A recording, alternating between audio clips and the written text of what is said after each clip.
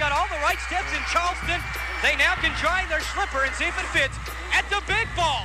These Tennessee State Buccaneers, they're dancing, boys and girls. Mascara, Perea lays it up. 1.4. Perea hits it. The pass is caught. Ready for the game winner. Wide left. Bucks win. Merkel spotting for three. The place is going to erupt. Oh, Deuce Bello. He's going to make Sports Center with an incredible. Jarvis Jones, the game winner, got it. Ball game. East Tennessee State's going to leave on another. They got him. If he catches it, it's over. Ball game. Touchdown, Jawan Stinson. 25 yards. J.J. German for the win. He got it. J.J. German and the Bucks have shocked the Bulldogs. And the sidekick. Say hello to my little friend. What's your name, man? I told you it doesn't matter what your name is. You're handsome. You have the perfect amount of scruff, and you still have no talent. It's Sandos and the sidekick on the Buccaneers Sports Network. Good Thursday. It is game day. First round of the Southern Conference Tournament. 1:15 today is when ETSU women's basketball tips it up against the Wofford Terriers in the 4-5 matchup. 12:45 pregame show. Mike Gallagher getting ready to hit the road on his way up to Asheville. And we'll break down today's game. Also have a chat with James Harrison. Crazy Coach, 4 quarters. Busy Thursday as we tape early in the morning to get this out for you. As you prepare for quarterfinal action, Mike, you got to be popped. Yeah, pretty excited about it. ETSU coming off 3 straight wins, 6 of the last 9. Very well could be 9 of the last 9, as we know. A couple of overtime losses to Furman and Mercer in there, and one other loss in that span as well that was tight. So 11 points combined they lost those 3 games by, but you sandwich those 3 losses with 3 wins on either side of them, and certainly shed some of the demons on the road by beating UNCG and Western Carolina. I'm wondering how much of that is the fact that it was UNCG and Western Carolina, obviously, but I also love the fact that there's no more goose egg in that column. I'm not going to overthink it too much and let that ruin the positivity that ETSU has built over these last 9 games, and certainly the last 2 in winning away from Brooks Gym for the first times all year. UNCG is no slouch at home. They don't have a ton of quality wins this year, and obviously Western Carolina struggles in the league, but ETSU still needed to put all the external forces outside their mind, everything that was across from them, whether it be Western, UNCG, whether it be opposing fans, whether it be the outside noise of, oh, are they going to win a game during the regular season away from Brooks Gym? They seem to be 2 different teams. Forget all that. They went out and they did it. So at least we know, Jay, that going into Asheville, that the Bucks have already done what they set out to do in those 2 games, and now they can forget about any mental block they have about winning on the road.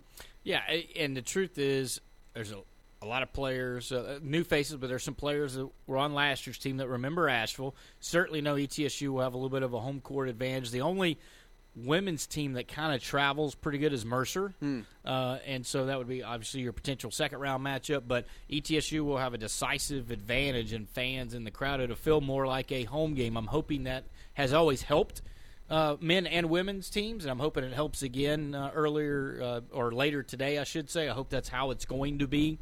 But I really think that, everybody's on neutral side. It's a little different. I'm hoping they've won on the road, but I'm hoping they get in the U.S. Cellular Center, and just it feels like home, right? It doesn't have to be home. It just has to feel like home. And certainly I think they have to be playing with confidence, not just the last 3 games and the last 2 on the road, but 6 of their last 9.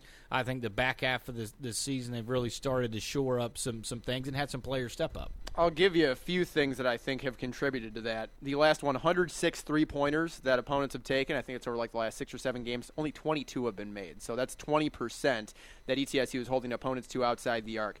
8 straight games until the UNCG game, and UNCG is the best rebounding team in the league. They were -7 that day, but 8 straight games for the Bucks going into that Saturday where they had 40 rebounds or more. So they're crashing the glass, and it's Brittany Snowden, it's Lexis Spears, it's Erica Haynes-Overton. We know she's a very good rebounding guard, one of the best in the conference. And then turnovers. The Bucks turned the ball over 20 or more times, 10 different games in non-conference play. Did that only once in league play. They're averaging only 15 turnovers per game. So you combo all those things, crashing the glass, getting some offensive rebounds and second chance opportunities, defending the perimeter, and teams like Sanford and Wofford, for that matter, not getting hot against them and really pouring in threes, and also taking care of the ball. That's a pretty good combination for success. Oh, absolutely. The rebound in itself is one, but turnover, not turning the ball over, plus ETSU still really good at turning teams over. Right. And then defending the arc, the college game the way it is now, whether you're looking at the men's or the women, the three-point shot, is such a deadly weapon. And so if you can hold teams, and really the key is you don't necessarily have to hold them to like record low shooting percentages. You just have to hold them below what they normally shoot, and I think that changes how teams play, how they go.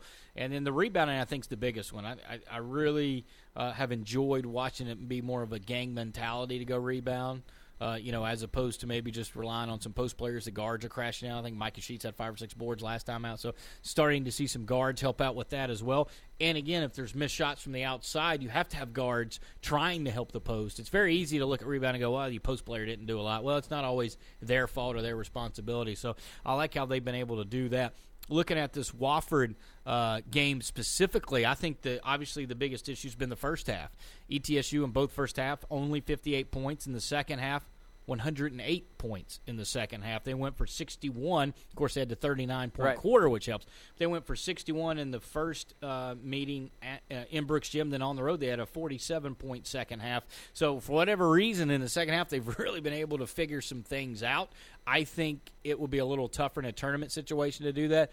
I think it might be important for ETSU to get off to a better start than they have against Wofford. If they do, I don't want to guarantee a victory, but if you can even be within 5 or 6 points at the half, I really like ETSU's chances because Wofford, and we've chronicled it many times during the game broadcast themselves, but also here in Sandos in the Sidekick, they are depleted. They don't have Jackie Carmen, who very well, if she was healthy, would have been, I don't think it's even a could have, but would have been the Southern Conference Freshman of the Year. She's out along with 4 others. They had 14 healthy coming into the year, lost 4, and then Carmen. They have 9 players, but those 9, and specifically the starting 5, are very, very good. But because they only have 9 and because they play those starting 5 as much as they do, they wear down late. That's why you saw the 39-point quarter. That's why you saw ETSU outscore Wofford in that second game, 29-18 down in Spartanburg. Also, and I don't know how much this will play into it. It may not be at all, but I think it's interesting that they already have had one day game against Wofford this year. It was the Education Day on Valentine's Day on the 14th of February down in Spartanburg. So they're not only used to playing the team, they're also used to playing them at the time they will. So I think that element kind of can be taken out of it in terms of time of day. But I think this is going to be a heck of a ball game, quite honestly. Chloe Wanek is the person I voted for Southern Conference Player of the Year. The media ended up giving it to Kiki Calloway, certainly very deserving. Amanda Thompson for Mercer, I think even more deserving. And Mercer went undefeated in league play, so you can see why those two did get the Players of the Year. I think the Calloway element maybe came more from the fact that she's a more known name than Thompson, who came on this year. But I had Thompson second, Calloway third, Erica Haynes-Overton fourth. So you're talking about, for me, 2 of the top 3, and even you could have put Erica Haynes-Overton over Kiki Calloway. These could be the top 2 guards in the league facing off. Then you've got Deja Green and Cairo Booker, who are real facilitators. They were the top 2 in assists on the same team, the top 2 in assists, Booker and Deja Green in the Southern Conference. And then you've got Jamari McDavid, who's an athletic post. ETSU is going to need similar production to what they've gotten from Brittany Snowden lately, 3 double-doubles in her last 5.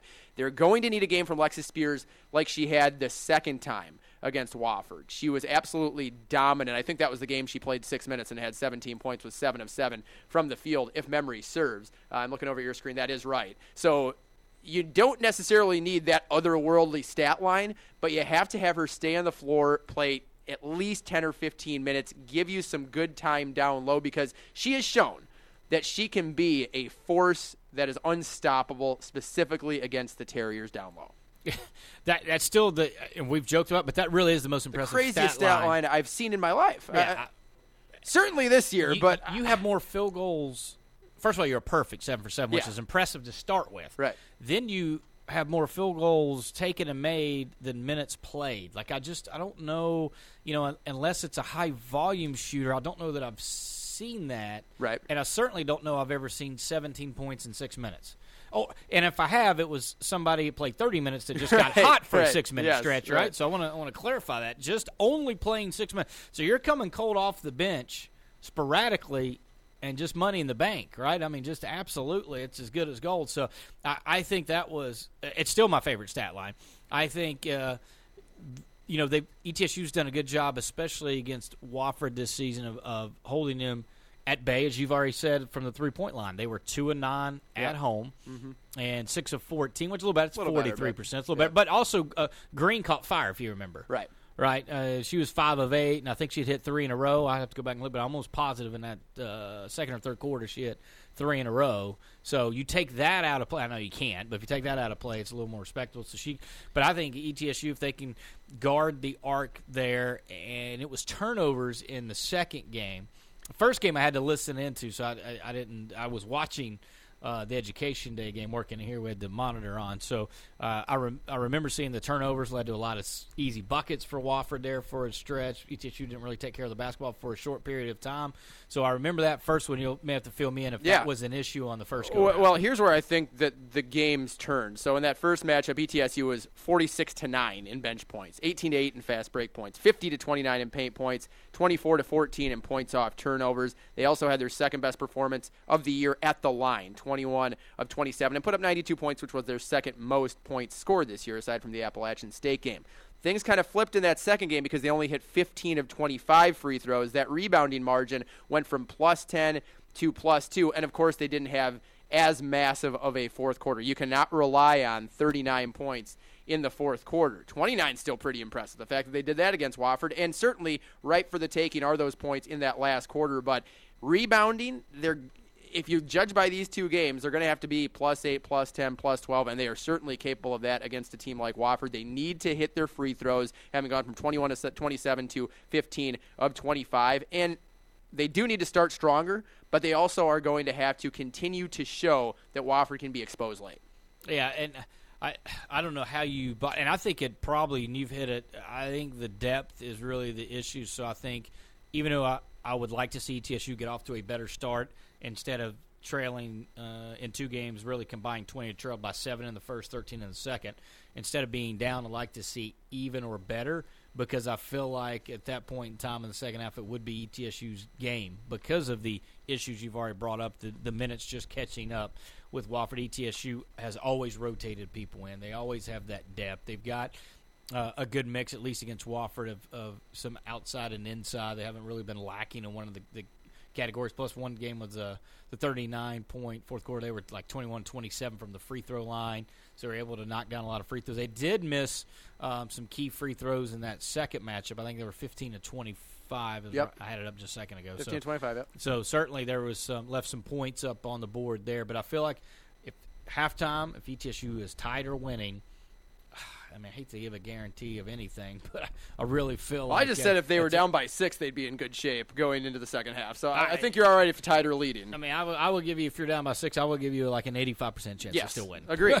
And then if you're tied or better, then I'm going to give you the... I would be shocked. There would have to be a Herculean effort by Wannock or somebody from Wofford that would just have to put them on their back and carry the rest of the way. A couple other things. In program history, ETSU has won 24 of the 28 matchups, so that win by Wofford in Spartanburg was just the fourth they've ever had in the 23-year history of them being Division I.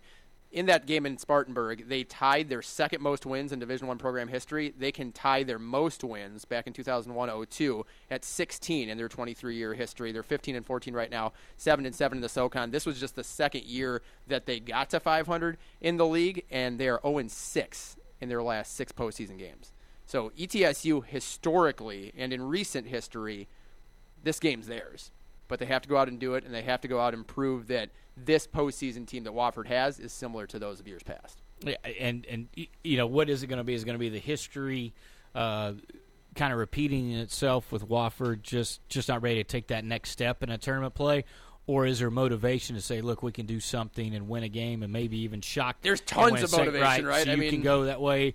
The one thing we do know is that ETSU traditionally has done very well in tournaments. You can even go back to the Karen Kemp days where twice she was an 8 seed and upset the top seed in a tournament. So ETSU has had a knack for that. They've had a knack for getting to title games. History-wise, I mean, you just look at it, and being in Nashville, man, there's something about it. Right. ETSU seems to figure out a way to get to championship games. They haven't always won them all, men's and women's side, but they certainly know how to get there. And so I think that plays into it. There's a lot of reasons why I think ETSU is going to be victorious in the contest coming up today. Again, 12:45, and we got to hurry and wrap up here, so get through our few segments here. James Harrison's waiting on, but I got to hop on the road. We got to get him up to Asheville so we can do the broadcast. 12:45 airtime, 1:15 tip. ETSU Wofford Women's Basketball Southern Conference action. We're back after this. James Harrison on the other side. Sandos and Sidekick on the Buccaneers Sports Network. It's funny how things can multiply, like cold weather. 1 minute, a few snowflakes fall. The next, you need a snowblower just to find your feet. Or tardiness. Run 2 minutes late in the morning and you're a half hour late to work. Come on. But good things come from multiplying too, like the new Multiplier Instant Games, which give you a chance to multiply your winnings. So go ahead, enjoy the good kind of multiplying today with the new Multiplier Instant Games, only from the Tennessee Lottery. Game-changing fun. Please play responsibly. Wow, am I happy about my new Wow Rate e-checking account at Citizens Bank. I got a huge rate on my deposit and great account features. With that sort of a deal, I'm saving for much-needed Bucks tickets to cheer on my team. Learn more about Wow Rate e-checking accounts at citizensbank24.com. Wow Rate e-checking accounts at citizensbank24.com. Go Bucks! Bank your own way. Citizens Bank, member FDIC. Looking to promote your business but don't know the best avenue? Stand out from the crowd and go big with billboards. We're Allison Outdoor, and we're the new guys in town. Whether it's digital or traditional billboards, our locations span the Tri-Cities. If you're looking for high exposure for a day, a year, or anything in between, we have rates and packages for you. Call Nick Stickley for pricing at 423-360-4809 or AllisonOutdoor.com. And go Bucks! Food City is excited for another thrilling basketball season with the ETSU Buccaneers. Even when slicing up the finest cuts of beef, selecting the freshest produce, or preparing the sweetest baked goods, we live and breathe Navy and Gold. So go get 'em, Bucks. On your quest for a Southern Conference championship and beyond, Food City is with you every step of the way. Food City, official supermarket of ETSU Athletics. Today and every day, the Johnson City way. Johnson City Honda is proud to support East Tennessee State Athletics. Excellence and education, teamwork and trust, success and understanding. They are the core values that drive the ETSU Athletics program to excellence. ETSU Athletics and Johnson City Honda, a winning combination. The Johnson City way. Today and every day, Johnson City Honda is committed to bringing the Tri-Cities a truly unique way to buy a new Honda or a certified pre-owned Honda. It's a way of business we like to call the Johnson City way. When you come to Johnson City Honda, you can have the confidence in knowing you're getting a great deal along with outstanding customer service that will last long after the sale. We invite you to come by today and shop our outstanding selection of vehicles and experience a different way, an easy way, our way, the Johnson City way. Johnson City Honda, proud to support the ETSU Athletics program. Today and every day, the Johnson City way. Johnson City Honda, Johnson City.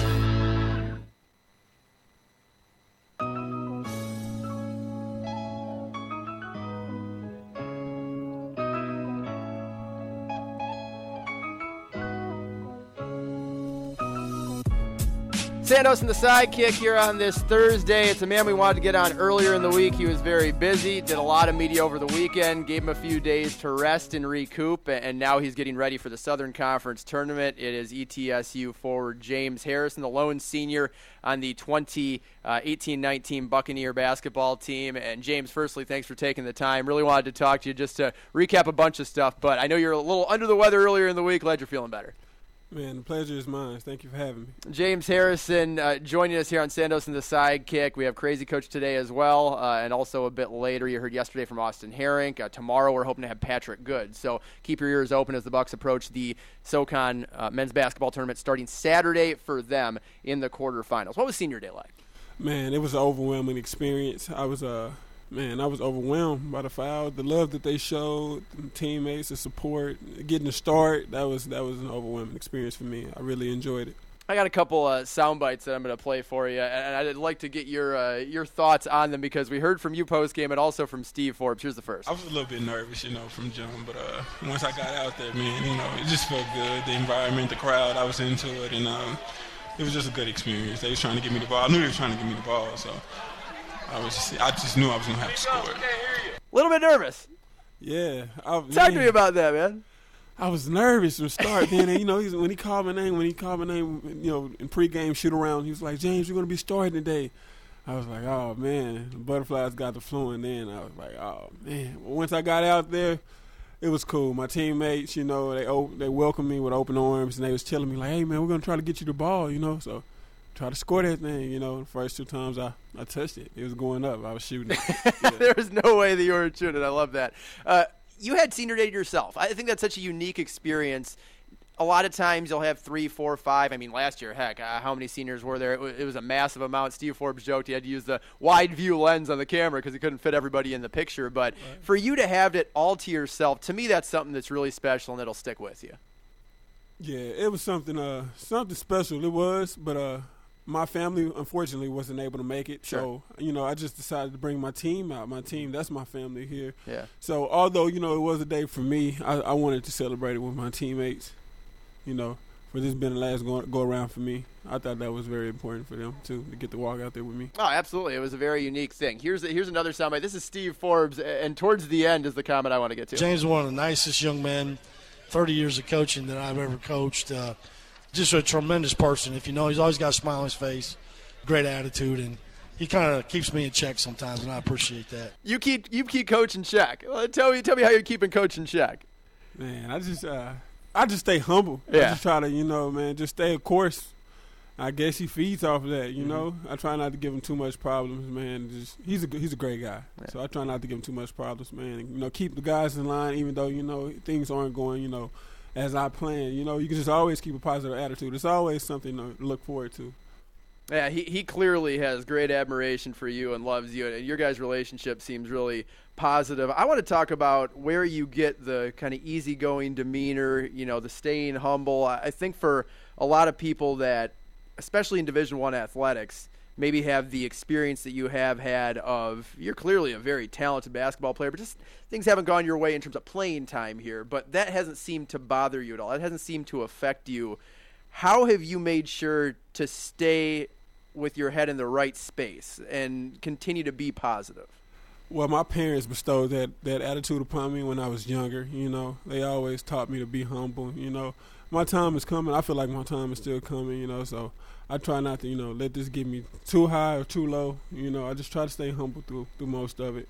Just stay focused. It's really not that hard. It's really not that hard when you want to win. So I trust and I believe in these coaches. They know how to win. So, I just go with the flow.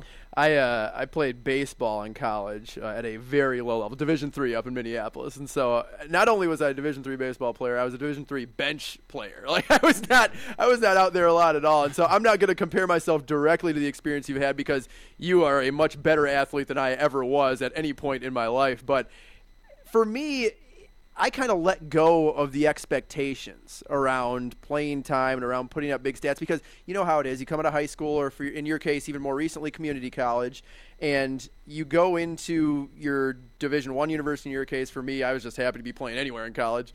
And it's like, okay, I'm going to rip it up. I'm about to tear it up. I'm going to put up huge numbers. And when that doesn't happen, maybe the first year or two, for me it was the first year or two because I was at a 4-year the whole time. That junior and senior year, I was like, you know what, you're bitter at first a little bit. It's natural. It's human, right? I mean, we even talked to Austin Herrick about this yesterday and throughout the route tree, quarterback for ETSU football, and he talked about being benched, to us early on, and he was just like, he had the same attitude as you, very humble guy, very positive for the team. Keep your head up. You never know when the opportunity's coming. For me, I knew the opportunity wasn't coming. Like, I was 7th, 8th outfielder. It wasn't coming around. So for me, I realized that I just wasn't that good of a player, but tried to make the most of my time. And I just want to volunteer that information just to kind of tell you how I went about it. Right. I think there's probably elements there that you probably hear from your point of view as well, and maybe some that are different, but certainly I think when you have the type of experience that you have had, I have had, and even to a point, the man we talked about, Austin Herrick, has had, you have to deal with it in some, I think, creative individual ways. Right. That's true. That is true. I try to stay, as in good a shape as I can as possible, and I try to, work hard every day. you know, because the opportunity may present itself. So you never know. So it's always, like I said, it's always something to look forward to keep pushing forward. It's always, you know, what's your why? You just got to find your why. Like, why are you doing this? Right. I'm doing this because I want to graduate.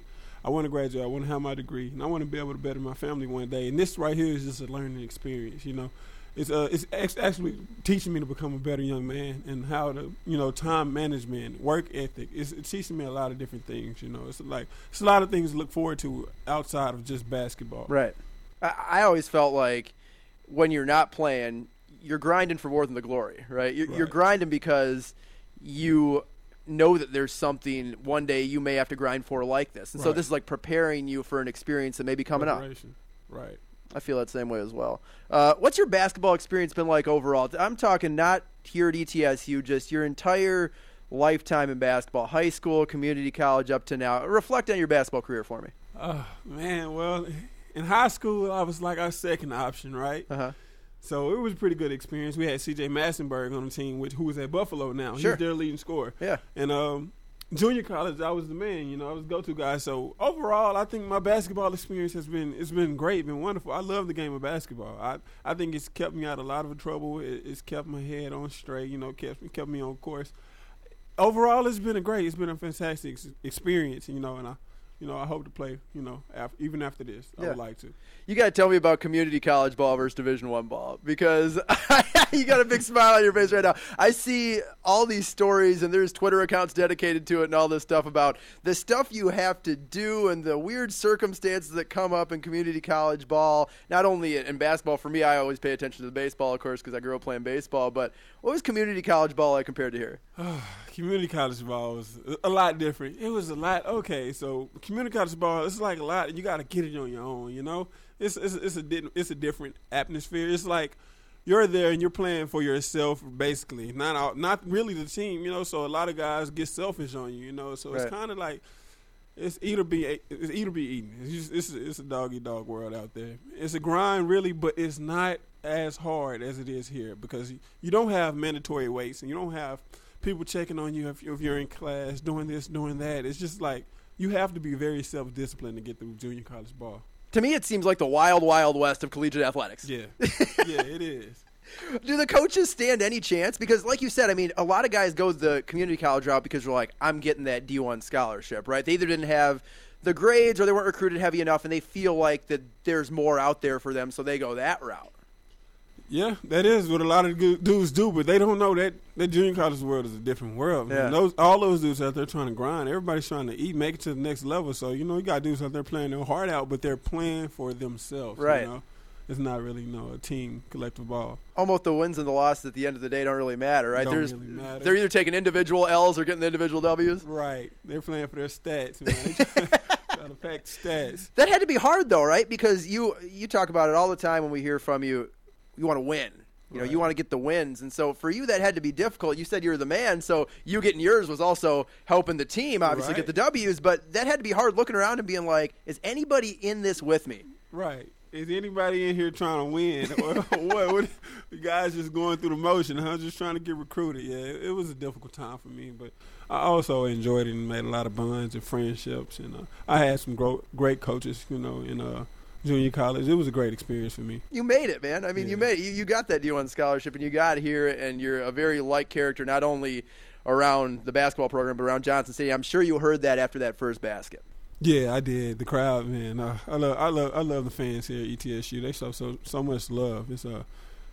I'm so glad that I came here. It's been a wonderful experience. I got 2 more for you. Let me hit you with a hard one here because I want to hear about your life philosophy. Like, because you're a guy that we sit down with a lot of athletes, and a lot of times it stops at the surface, right? Where it's like, okay, they're out here playing ball, that's how it is. But you're a guy that has a bigger perspective, a better high-level view of things, it seems like to me anyway when I talk to you. Somebody that really gets that sports aren't just sports and that there is life after this and that you're trying to succeed in so many other ways aside from on the basketball court. How do you do that? How do you approach what's after this and the life that you're going to live? Well, it just comes with preparation, really. Just preparation and just hard work. This is what this has taught me. It's just you have to be willing to work hard. You're not going to get that many handouts. And you just got to keep pushing, you know. That's basically what it's all about. Just keep pushing, keep working, you know. I mean, what's going to be yours and what's meant to be is going to be, you know. So you just got to keep working. Where are you going after this? Well, hopefully I get a job somewhere, but if not, I'll be back in Texas, Dallas, and I have my degree. So, you know, my dad's a supervisor, so if push comes to shove, I'll just go work for him. But I really don't want to. What do you want to do after this is maybe what I should say. Yeah, what I want to do. Well, I would like to play ball. Yeah. I would like to continue playing. I love the game. I haven't lost any love for the game. I would really like to keep playing somewhere. Do you think there's some opportunities? Would it be stateside, overseas? Where are you thinking that you would have the opportunity to do that? There's opportunities everywhere, I think. So, whoever needs me, I'll be there, you know, give them my all. Tell me about the SoCon tournament this weekend. Who do you want to see? I'm talking, we've got the quarterfinal versus Chattanooga, right? And right. I'm not marking that down as a W yet, but you kind of owned them over the last however many years. Yeah. Then you've got, it could be Wofford. It's most likely Wofford, right? Probably going to be Wofford. Yeah, Wofford. And so then after that, get by the undefeated team of the league. It's either going to be UNCG or Furman. So firstly, before we even get to who you want in the final, Wofford, what makes them tough? Wofford can match up with us at every position. Wofford has an answer for everything. Wofford, you can't double the post because they have shooters everywhere. Right. And the shooters are coming off so many screens, you can't help too much as a big because the other big would just slip if you're trying to help too much and help the guards, and that's an easy dunk. And then they got Fletcher McGee and Cameron Jackson. Those guys are low. They're low. They're tough to guard. They're tough, but you took them to overtime at Freedom Hall. So that day, it seems like you got kind of a blueprint, right? Because there were chances to win that game. Didn't happen in the end, but nevertheless, I mean, the matchup that matters is the one that's coming up if you beat Chattanooga and they move on to the semis as well. So do you think that there's things from that game, and not asking you to give away any secrets, but things from that game that you can take forward to the semis and have success to come out on top? Yeah, of course, most definitely. If you contain those two guys, McGee and Jackson. McGee and Jackson. If you contain those two guys, we can win that game. We can win that game most definitely. It's a winnable game. They're a beatable team. You know, they're just tough to guard. But if we can contain them two guys and make those other guys, I don't believe those other guys can beat us. Right. Those other guys can't. Right. All right, UNCG or Furman in the final. Who do you want? It doesn't. I don't think it really matters. I think we can get. I think probably the toughest team is Wofford, honestly. Yeah, right. But UNCG and Furman, I'd rather play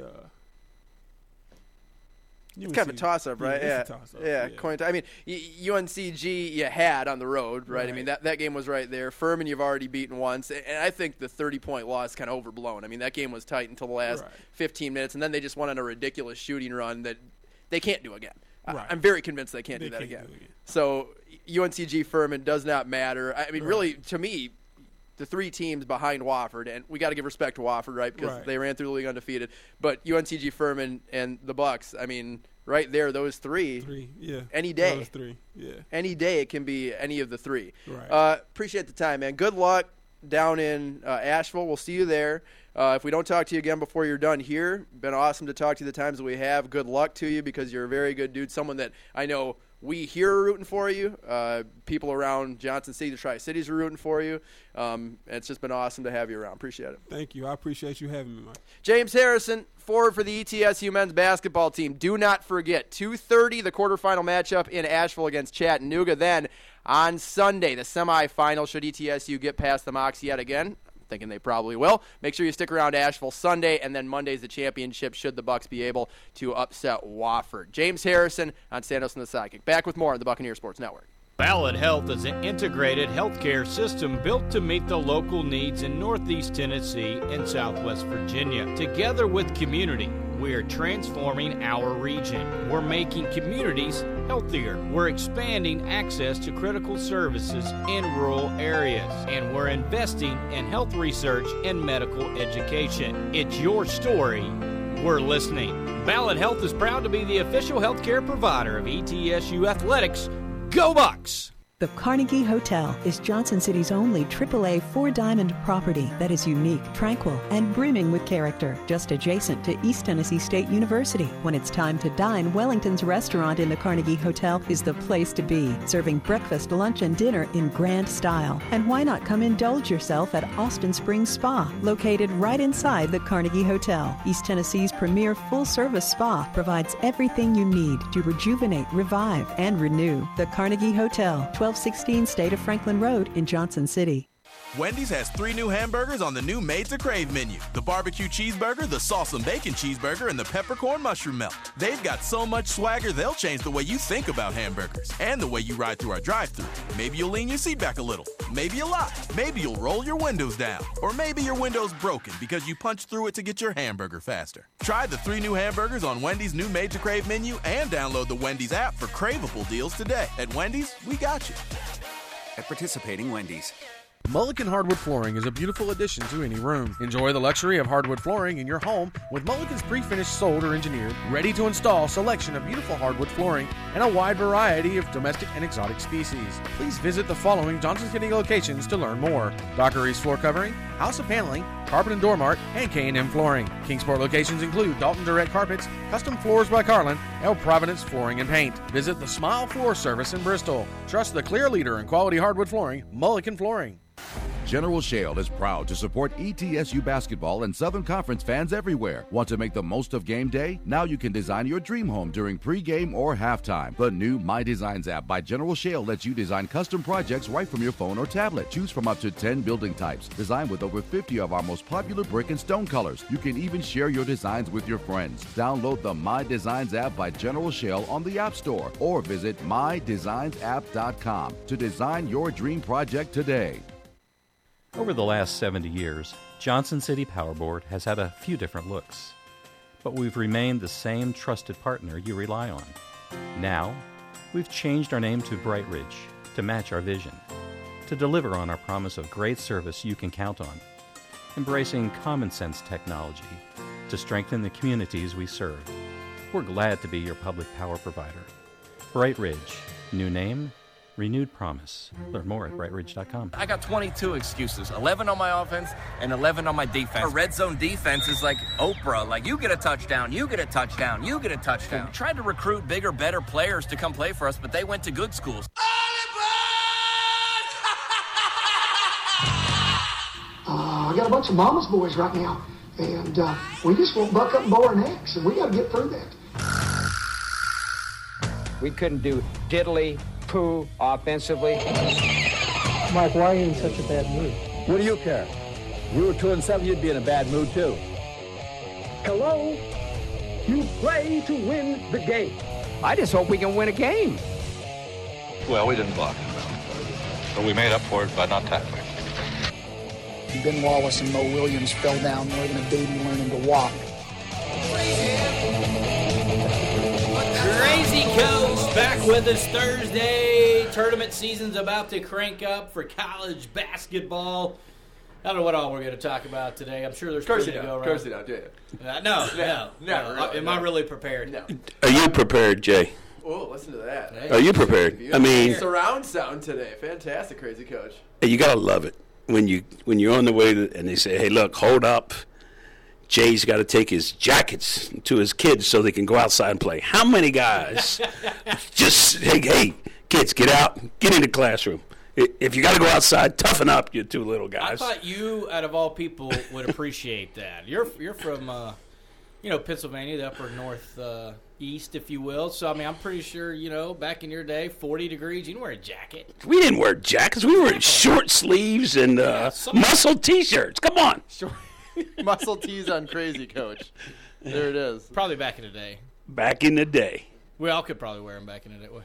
Well, you could probably wear one now. 2 out of 3 in this guy. I mean, Mike still works out. He still cares. Mike still cares. He's single. He still cares about what he looks like. Yeah. There's not many muscles to fill it out, but I try.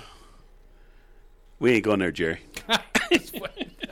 Okay, first bite. Well, it's Here the we only go. bite this week. Then we'll get to college basketball. From my understanding, you did not get a chance to watch the LeBron James videos, did you? No, I didn't watch. That's where we left Good off research. last week. But Good yeah, research. Yeah, you also, crazy coach, have emulated Jay Sandos on this week's episode. Kyler Murray at the Combine Now, this was requested by, I don't know if you're familiar with Landon Owen of Lando's Land. He requested this yesterday for us to play for you today because Charlie Casserly, who has been doing evaluation around the NFL for quite some time, had some not-so-nice comments about Kyler Murray's interview at the Combine. Well, you better hope Kingsbury takes him number one because this was not good. This was the worst comments I ever got on a high-rated quarterback. Really? And I've been doing this a long time. I'm probably doing it longer than you're alive anyway. You Yes, have. it That's is. why I said, leadership. really? Yes, leadership, not good. Okay, study habits, not good. The board work, below not good. Not good at all in any of those areas, see? And raising major concerns about what this guy's going to do. Now, people will say, well, we're going to compare him to Mahomes. We're going to run an offense like Mahomes. We're going to run an offense like Baker Mayfield. Well, you can. And by the way, Friday, tune in Up to Minute. I'll show you the offense you're going to run with this guy. It is possible. But those guys are much different. I mean, those guys, you never question about their ability on the board. You never question their leadership ability, their work habits. They were outstanding in those areas. This guy's not outstanding in those areas. Here's a question I have for you, crazy coach. Is there a thing similar to the NFL Combine interview process for college basketball prospects? Yes, very much the same. You bring them in. It just depends where you're at in the playoff picture. If you have your coach with them, he'll ask them something, throw a little board down, and say, "Hey, we're down 2. Okay. 8 seconds. Here's who you got in the lineup. How do you go with it? Who do you run? What are you running? Pick and roll, or we're on the defensive end. We're up 3. What do we got to do?" Yeah, it's the same way. And then you throw all kind of stuff at them. I mean, one question will come from this guy, then I'll have to switch to another question, completely different, because you want to see how guys react. Right. And you have to understand, in different situations, 1, 2, 3, 4 guys, some of those guys are being taught, hey, listen, when you go in there, don't give them everything you got. So you slide down the board a couple notches to the team we want you to go to. Interesting. So you have to be prepared for all that. All these interviews, guys not participating, guys participating in the events. Hey, we're going to do this. We're not going to do that. Yeah. It's, the combines, while they're similar, I think the NBA is much more agent controlled. Like, you'll have guys come to the combine. First day, they'll go 7 for 8 from the 3, and all of a sudden the guy's got a, sore knee the next day. And they're like, wait a minute. Uh-oh. Somebody promised him. Then you got to figure out where in the draft, who do you think needs that shooter, and try to figure out who promised him, look, if you slide all the way to 20, we're taking you in the first round. So the guy will step out and not work out. So that's what, when they said boards, that's what they meant. Like, here's a situation, here's what we have in the field, what do you do on this play? When they say board, so essentially it's an extension of the study habits that they were talking about him not doing good at. Right.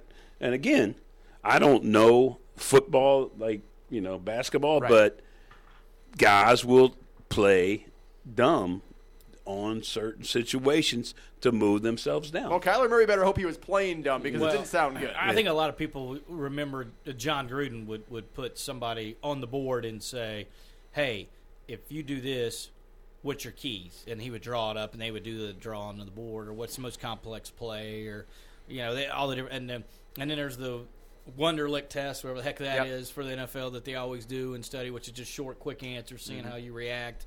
I'm curious because, college football has the all-star game type things where Senior Bowl, East-West, all that. And so coaches get access there. Portsmouth, I think, is the biggest one in basketball. Do NBA guys get access to those? Because those are usually the tweeners, right? Those aren't the top 10, 12, 15 guys. Normally, those are guys that could go in the first, maybe second, maybe not at all, but they can separate themselves at those things. Yeah, you get a chance to sit down with them.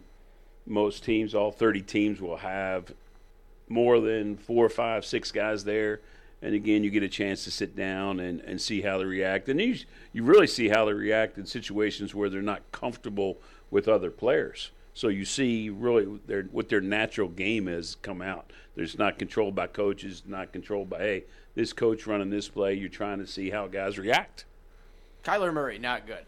Eric Musselman out in Nevada had a little bit of a blow-up because of the Utah State loss, and more so because of what happened post-game. You and me, Crazy Coach, with you in studio this week, were able to find this clip before. Now, I would play it, but it is just profane throughout. Jordan Caroline, a forward for Nevada, punches through a glass fire extinguisher case, and Sports Illustrated catches it on phone video. It's not great video, but you can still clearly see what happens. And then Musselman and a lot of his assistants are seen coming down the hallway from the court, yelling back at security, the fans are touching my effing players. That's never happened in this league before. You're not going to do anything about this, F this and F that. And so Musselman goes off, and from what we understand, there was some profane language on the court as well, perhaps some even racist language is what you said you heard. So clearly things not getting a bit out of hand because of that upset. Of course, Nevada, top 10 team of the nation. Utah State is not, needless to say. That's really a one-team league. So Eric Musselman and the fans storming the court, obviously at this time of year, emotions are especially running high. Eric Musselman defending his players for, I don't believe Jordan Caroline punching through a fire extinguisher was defended, but certainly for getting upset about being touched by fans coming onto the court. I imagine you would have a similar reaction if that happened to your players. Yeah, I mean, security needs to be in control of those situations. But I think it's really getting to the point where it's out of hand. And I think a lot of it because of social media, right, that everything is just replayed over and over and becomes worse. And, and I always say, Utah State, you're trying to be the best team in the league. Act like you've been there. The fans are going crazy coming down the court, and they've had some pretty good players. I mean, Damian Lillard. So they should be used to winning. But coming down on the court is just it's getting out of hand. And I think, again, the kids coming on the court have taken a whole different, okay, we're running on to the, with our guys. Now they're running on and giving the other team, just running at them. And like, okay, if you're wait till one time, some player's going to react and somebody's going to get knocked out. Then what? I mean, you try to warn your players to be careful, but coming on the court, and I didn't see any of this in the video. You don't see anybody touching any of the players, but it is a mad scramble, and I don't know how to control it. I mean, can we have security there, walking your team off the court right away? I think there was a few years back where I think it was North Carolina or Duke was going to lose a game, and North Carolina had actually called a timeout with about 15 seconds to go. Put in 5 walk-ons, or 5 into the bench guys. The coach, and I think it was North Carolina's, Roy Williams, walked down with his 18 guys and shook hands with everybody and went ahead and got off the floor. But then in the same token, I'm going, so we just had 5 sacrificial lambs out here. We're not worried about those guys getting trampled, which I get it. He wants to get it. But that's the only time I've seen something that was so preventative and smart by a coach to say, and again, they were down a good bit. The Nevada wasn't. It wasn't like Nevada. And I don't think coaches think that way anyways. And let's be honest, it's college. We always say we want kids to have fun, want to do whatever. Running on the field, I think, is okay. But what we're seeing now is people getting a little too brazen with what they're doing to the other team, going up and trash talking. Maybe guys are slapping them on the back. Who knows what else could go on. So I don't know that there's ever going to be a chance to stop it because you're never going to have a number of security guards that outnumber fans. Right. Humanly impossible. Right. And what do? You put up stanchions, you put up a cage. Is it soccer? In some countries where they actually cage in the field. And so you cannot get into the field. I mean, what do you do? There's no way and you can fine teams all you want to. SEC's been fining people forever. It's just it's not going to happen. The emotion of winning these games, I think, because it is, hey, we want to storm the floor. And granted, it's way too much storming to begin with. People in the SEC are beating SEC teams and storming the field. I mean, unless you're beating Alabama and you're Vanderbilt, come on. I mean, why are we storming the field on some of those? I should give Utah State a little bit more credit. That win did overtake Nevada in the Mountain West, but I don't believe that Utah State's going to be an at-large should they not win that tournament. I think it'll be Nevada, and then Utah State is bubble at best. There are also some reports that some assistant coaches, and I wonder how you would control your staff in this type of situation, said some profane language to Nevada players. Completely unacceptable, correct? 100%. And, again, you don't know the truth. I mean, right. But never, ever, ever say anything to another team. I mean, it's just you don't do it. It's not accepted. It's not proper. It's classless to me. If there was an unwritten, like the baseball unwritten rules, that's an unwritten rule, right? Yeah, right. don't. Yeah, stay away from the other. Let Utah State's coaches control their players. Utah State assistants, Nevada assistants, control your players. Take care of your business. Have either of you ever been tempted to punch through a fire extinguisher case? No, because I was smart enough to know that was going to hurt me more than it. Cut your hand wide open. Right? Yeah, I've never understood not going to work well for Never you. Understood that. Crazy coach says maybe once in a while. Well, let me tell you this. So we're winning, and it's coming to halftime, and I come off, and it was just like I called something. I'm like, okay, you're dumb. And then I walk out, and there's something there on the ground, and I kick it. And I'm like, oh, dude, that hurts too much. So when, luckily, my best friend at the time was a podiatrist, and I called him, hey, dude, I'm coming to your house right now. But it was on a good play. Right. It wasn't even it was on a good play that I made bad by then saying, okay, we got this right where we want it. And I called something. I was like, why did I stop the play? We were coming down the court. It was like a 3-on-2 with like 14 seconds. I'm like, okay, let's get the last. No, take the best shot. We could have been up 14. I think we did something, didn't get a shot off, and they threw one in from half court. So you were more upset at yourself. Yeah, it was just like, hey, you knucklehead, why didn't you just let it play? You're always talking about let the players play through. Well, right there I had a chance and screwed it up. Sometimes the self can be the biggest critic. All right, Coach, we appreciate it. We'll see you next week, buddy. Have a great weekend, and let's hope we're coming back here and have Forbes in here with a double large Dunkin' Donuts coffee, which, by the way, he should get us a Dunkin' Donuts sponsorship, and celebrating his taking his team to the NCAA tournament. Oh, the good news, we do have one. All right, Editor, Crazy Coach, 4 quarters, very special Southern. We're actually going to let Trey Adams talk, believe that or not. Trey Adams will make an appearance back on the show for the first time in like 6 weeks. After this time out on Santa's Sidekick, this is the Buccaneer Sports Network. Let Ferguson's knowledgeable product experts kick off your next kitchen or bath project with the latest in touch and hands-free faucets, high-performance gas ranges, or low-decibel dishwashers.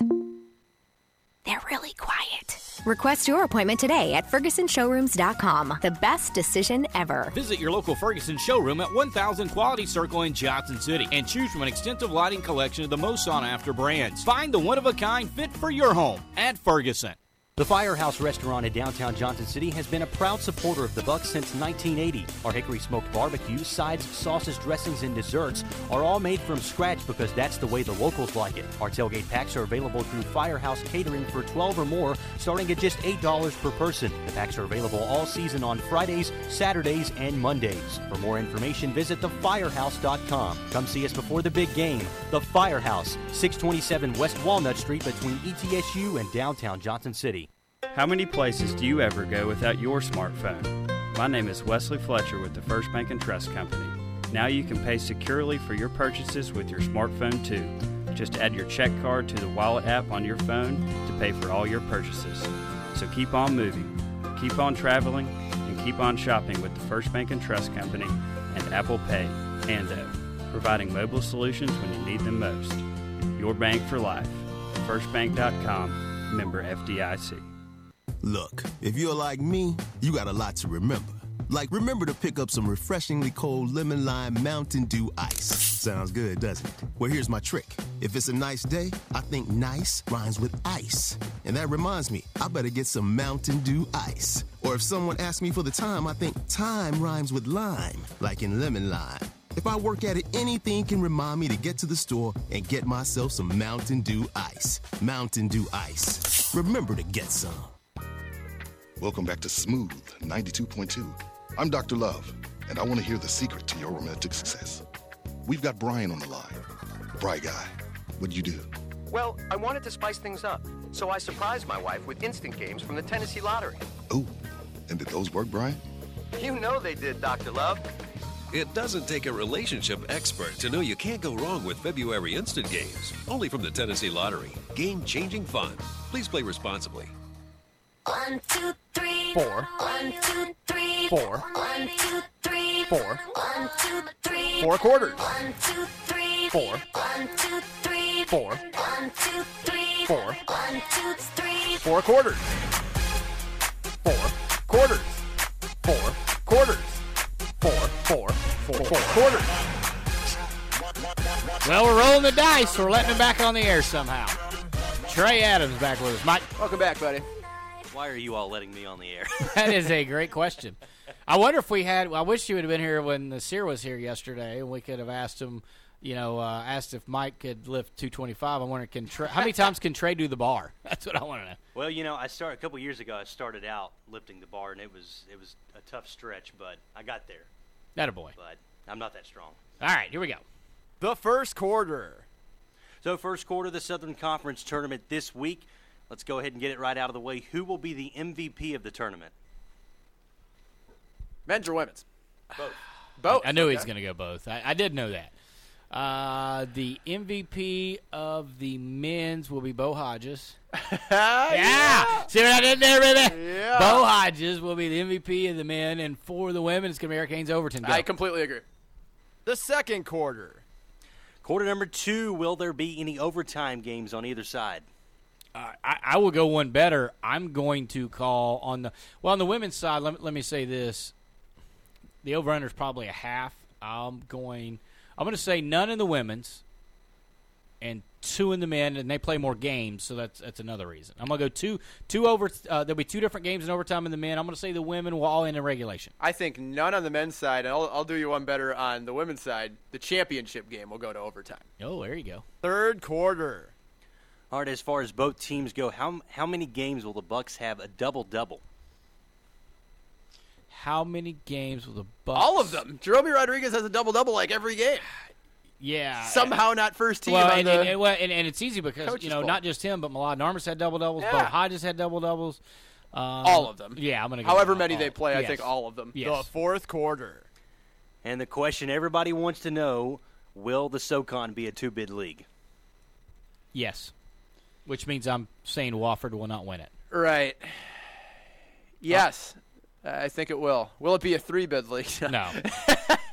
I have loved the steam on social media, but the fact that people actually are, I think, legitimately touting the SoCon as a 3-bid league. There's people out there that are serious about this. It would really help, and if ETSU would have to beat Wofford number 1, and then ETSU Furman in the title game. And to be a 3-bid, you'd have to have ETSU beat Furman in the title game in an epic game on ESPN that just turned the attention to everybody. I mean, like a 4-overtime, ridiculous, clean punchers back and forth, just body blows, and then finally ETSU hits like a miracle shot in the corner, and maybe to some people thought they stole the championship on a heave or something crazy. Do you think if UNCG and Furman can't meet, right? Because they're in the semifinals. Yeah, they can't meet. And honestly, there's just not enough steam with UNCG, and there's not enough steam with ETSU.